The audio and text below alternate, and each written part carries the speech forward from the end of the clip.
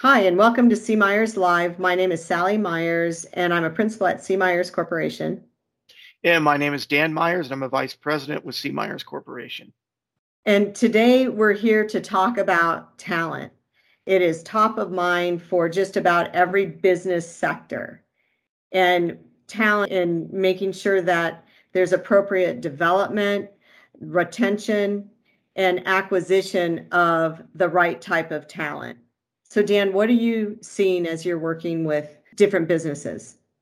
So, with different businesses and calling out as we're discussing perhaps strategy or strategy implementation, is the need or the risk that they're not going to have talent. And so, what we're asking folks to do or different businesses to do is look at your value proposition, or do you have a value proposition, not just for your customers, but for your potential employees too, and how that might match up, or maybe it doesn't match up. You might need to do something different to address the vacuum that's going to exist with talent. Well, and on the value proposition for potential employees, but even current employees, because in a lot of the financial institutions that I'm talking with at the C-suite, they're having people move, key people move from their organization.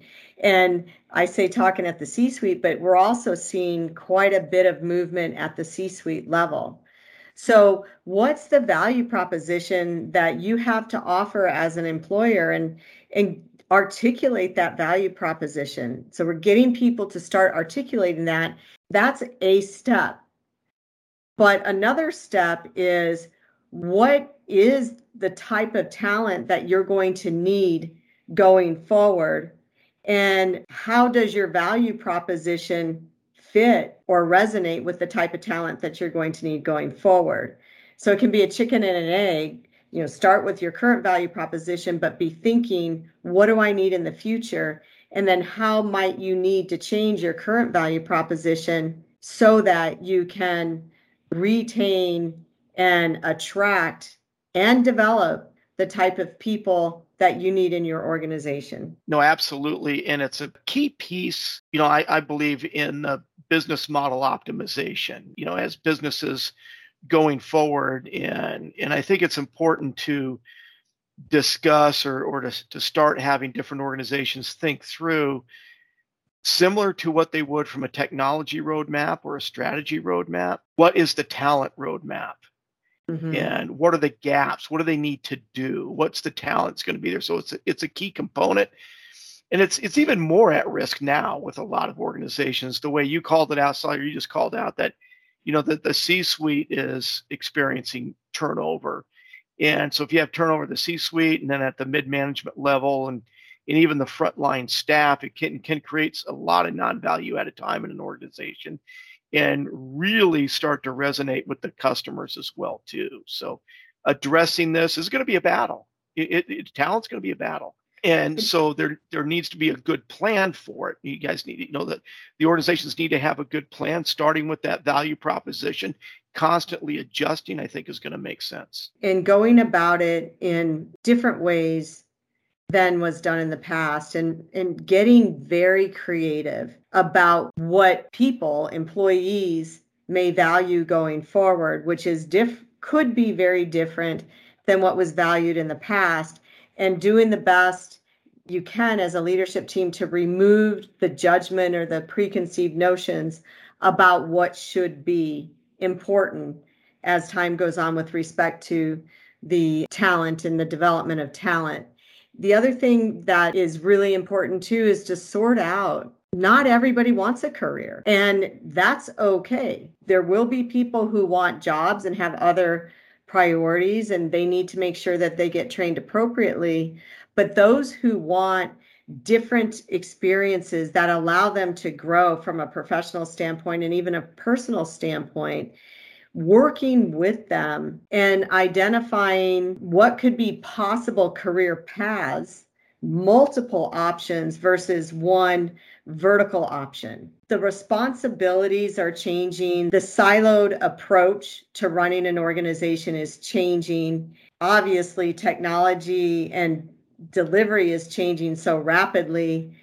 May not even know the exact job or role that might be needed 5 years from now. But there are some things that you can get together as a leadership team and say, I'm not sure what the role is going to be, but I know we need a certain number of people that have specific types of characteristics.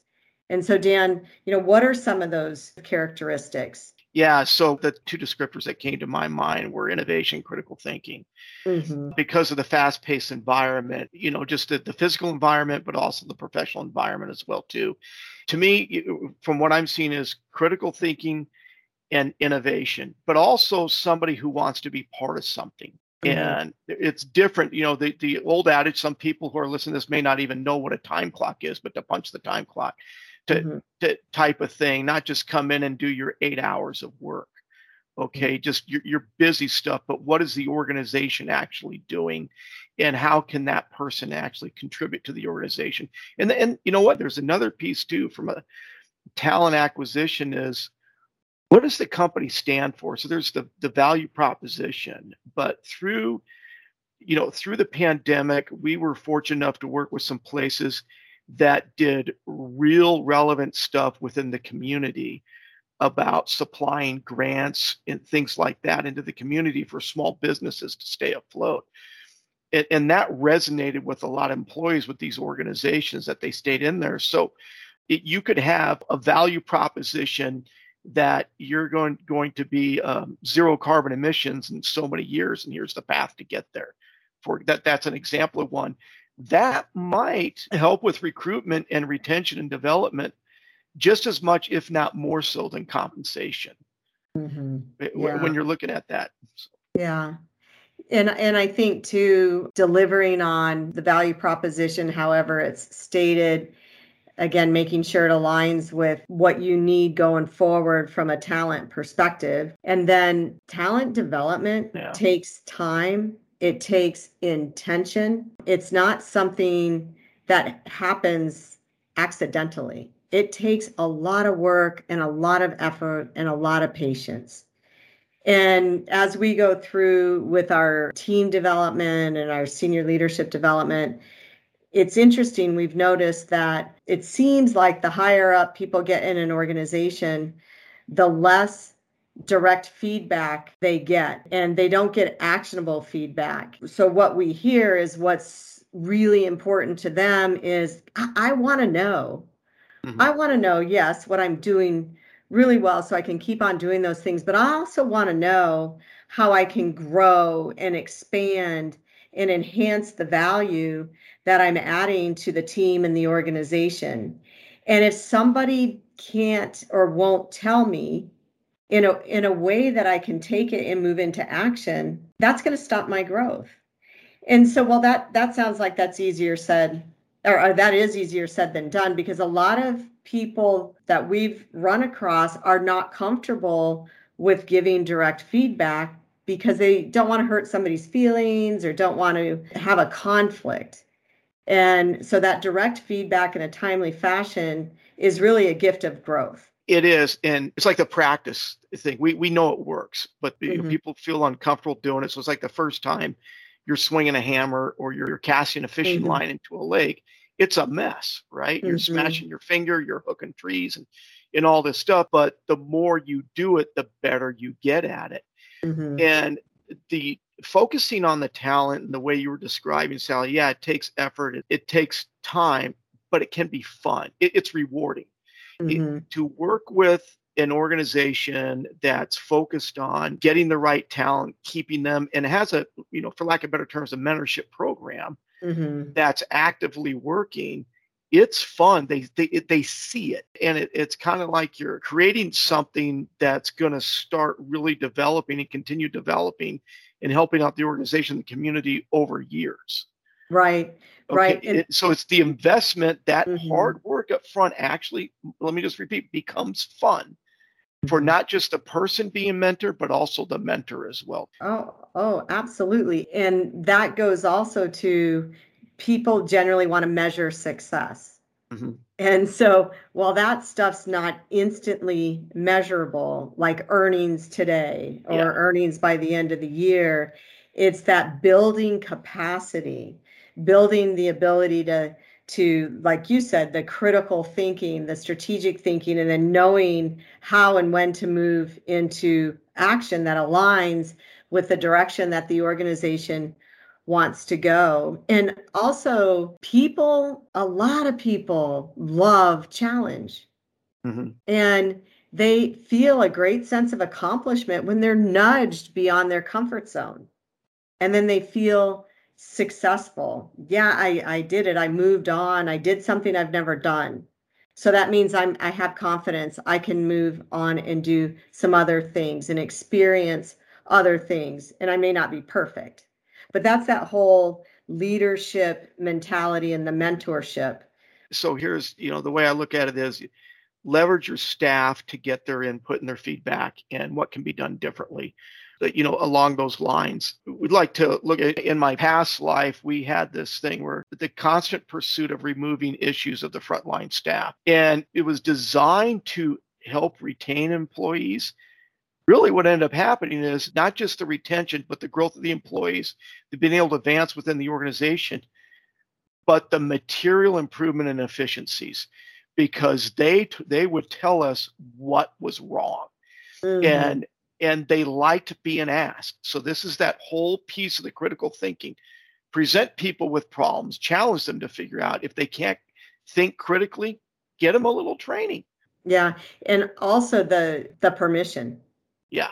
So that's one of the things too, is the permission to tell the people that can make a change, the leadership. Mm-hmm. Here's what we do that we shouldn't be doing. It's a waste of everybody's time. And it actually takes away from my job satisfaction. And it's okay having that open environment to say, as a leadership team, we need to change these things. But first, that people have to have the courage to tell you. And also, one more detail on that is really get them to think about at all levels, what are the workarounds that you do out of habit? Yeah. And there are tons of workarounds that people do out of habit, but they might think they're the only one doing it. But when you start adding up, if 50 people are doing 100, 600 people are doing it, man, detracts from the work environment. And to your point, it's not very efficient. And that time and energy can be used differently. Yeah, no, you're right. You remind me of folks we were working with a few years ago, and we set the stage for the employees to talk openly with the C-suite, the executives, about what they were doing. And there's this one lady, she's up there writing out everything she does for this one process, and she turned around and looked at me, but also looked at the CEO and some other folks of the organization and said, this entire process I do, where I spend 3 or 4 hours a day, is not adding value. It's a waste of time. Mm-hmm. But I'm being told I have to do it, and I don't understand why. Nice. And so those conversations are really good, and it's an eye opener. I mean, to see that the people in the C-suite, their eyes just open up, and they started looking around and said, well, who else are we having do stuff that they don't need to be doing? Mm-hmm. So mm-hmm. You're right. So setting the stage for that dialogue to occur. Mm-hmm. But then also the C-suite, they got to move on it too. Mm-hmm. They can't they have to act. You have to act. You have to constantly be making the changes that are appropriate, of course. Yeah. It's a war on talent, and it's not, we don't believe it's a short term. No, it's long. It's here. Yeah. It's here. And so getting really creative, thinking about how to develop differently. Mm-hmm. Thinking about the true value proposition, and are you living by your value proposition? Does it even resonate with what you want?